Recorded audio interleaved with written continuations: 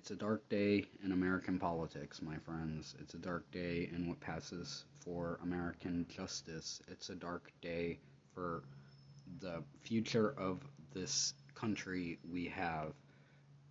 It's a scary day.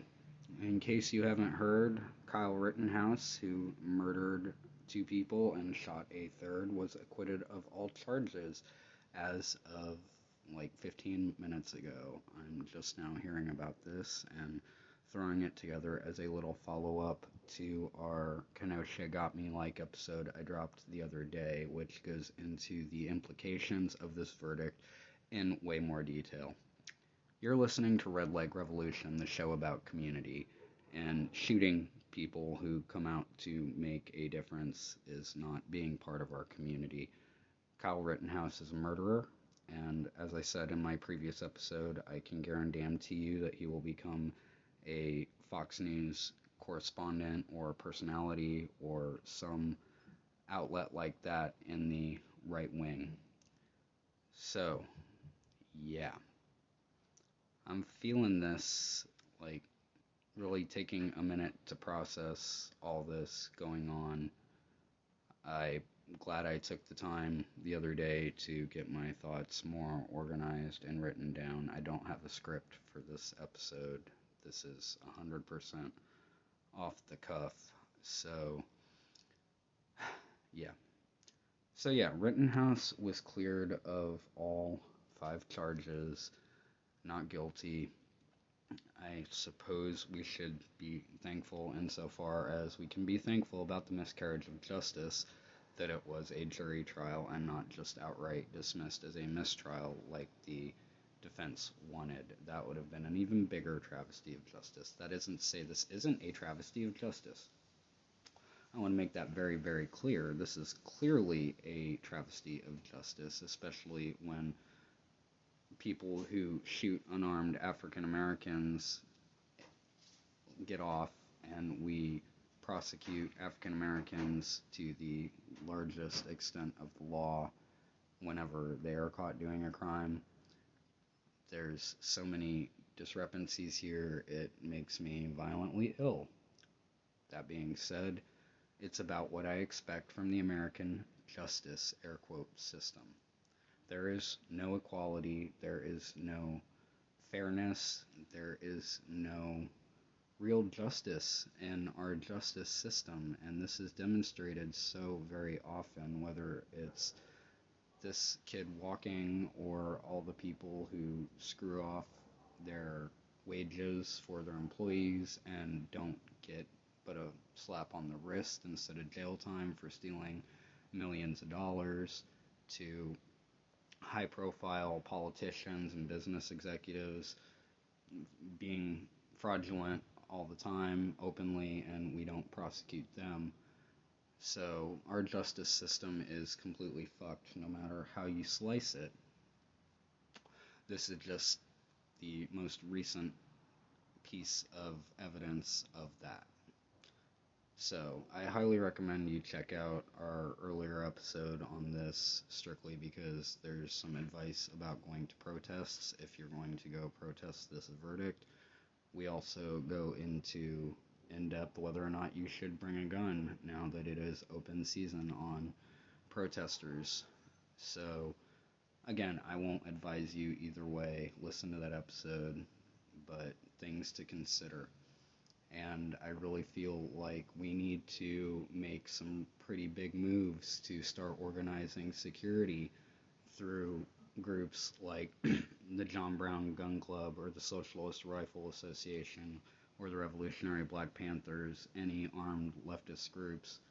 I think it's imperative that we start to have organized security. We take security a lot more serious, and we realize with this verdict, they just turned every protest into a war zone. So we need to keep ourselves safe, and we need to start right now figuring out how we're going to go about that, because, as I said, this is legalizing attacking people, and it will continue. It will definitely continue. I've been to enough protests to know emotions are charged, and all it's going to take is a right-wing chud having their feelings hurt and being like, oh, they scared me, and they'll be able to gun down as many activists as they can get before they get out of there. This case has been a mistrial of justice from the get-go. When the cops told him to go home, it's been a mistrial of justice as he's become a celebrity for killing people in right-wing circles, and this is just the culmination of it. This verdict just dropped, and unfortunately the app I'm currently recording on, I'm not even at my studio right now. I just felt this needed to be said, but I can't pull up other apps while I'm doing it, or else I would be going through news stories to get you all the most up-to-date details that I have. But unfortunately, I cannot do that, so I highly encourage you to follow this story as it develops in your local communities, and if you're in Kansas City or Lawrence, definitely get with the groups that we're organizing.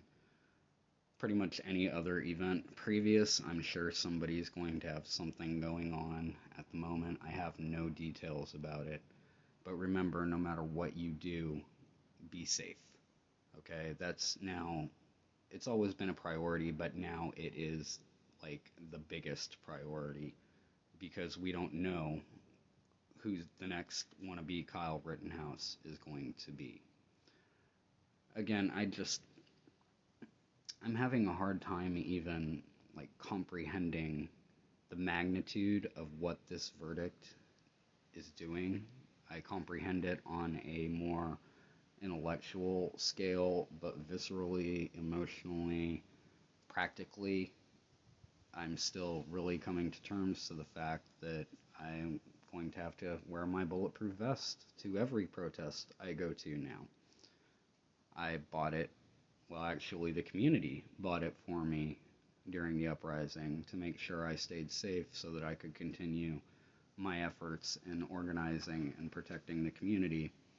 And I only wore it to one protest. I never really thought that it was going to have to become part of my standard protest gear. I highly recommend that you learn some self-defense, that you focus on disarming techniques, and make sure that you're following all security protocol in any protest that you go to, because, like, again, this is going to get worse. So for history, and I don't have any references, again, it's off the cuff, you might not know, but in the early days of the Nazi Party, when they were still consolidating power in Germany, they would frequently provoke attacks with left-wing activists, communists, socialists, unionists, and then use that as oh, look how bad these left-wingers are, they attacked us, and they would spin the narrative to justify their violence in the streets. In turn, this violence in the streets allowed them to kind of cow a whole bunch of people who, in turn, would enable the fascist German Nazi Party to succeed in taking power and ultimately exterminating a very large segment of the European population. Now, of course, this is a worst-case scenario. It only took me like 8 minutes and 40 seconds or something to bring up Hitler in this episode, but there's a reason for that, because this is what's happening, okay? We're hitting the end of our empirical run. On average, empires last about 250 years, and we're getting to the end. And at the same time, we have a climate catastrophe. At the same time, we're living through the total decline of capitalism. And this is a ripe, very ripe environment for fascism to come out of.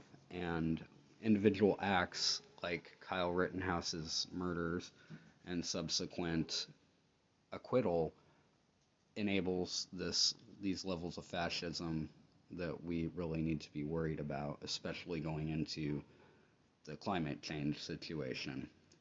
It may not be death camps in 20 years. It may just be that only certain people have access to power and food and water and stuff. I'm not going to get too much into that. But acts like this greatly, greatly improve the chance of these things happening. So we really have to be vigilant, and I have no advice or clue how we need to react to this. And I'm going to look to the leaders in my community that I respect before I figure out my next steps given the world that we now live in. So I think that's about where I've got right now. I may tune in later and throw some more in. I'm not sure. I don't know. I'll figure it out. You're listening to Red Leg Revolution. I'm C-Dubs. Follow us on Facebook, YouTube, and Instagram at Red Leg Revolution. Twitter is Red Leg Pod. You can find us wherever you get your podcasts. If you have like-minded leftist friends or just people that you think might enjoy knowing how to survive in the apocalypse, definitely recommend our show. Like, subscribe, all that good shit, because our only hope is each other.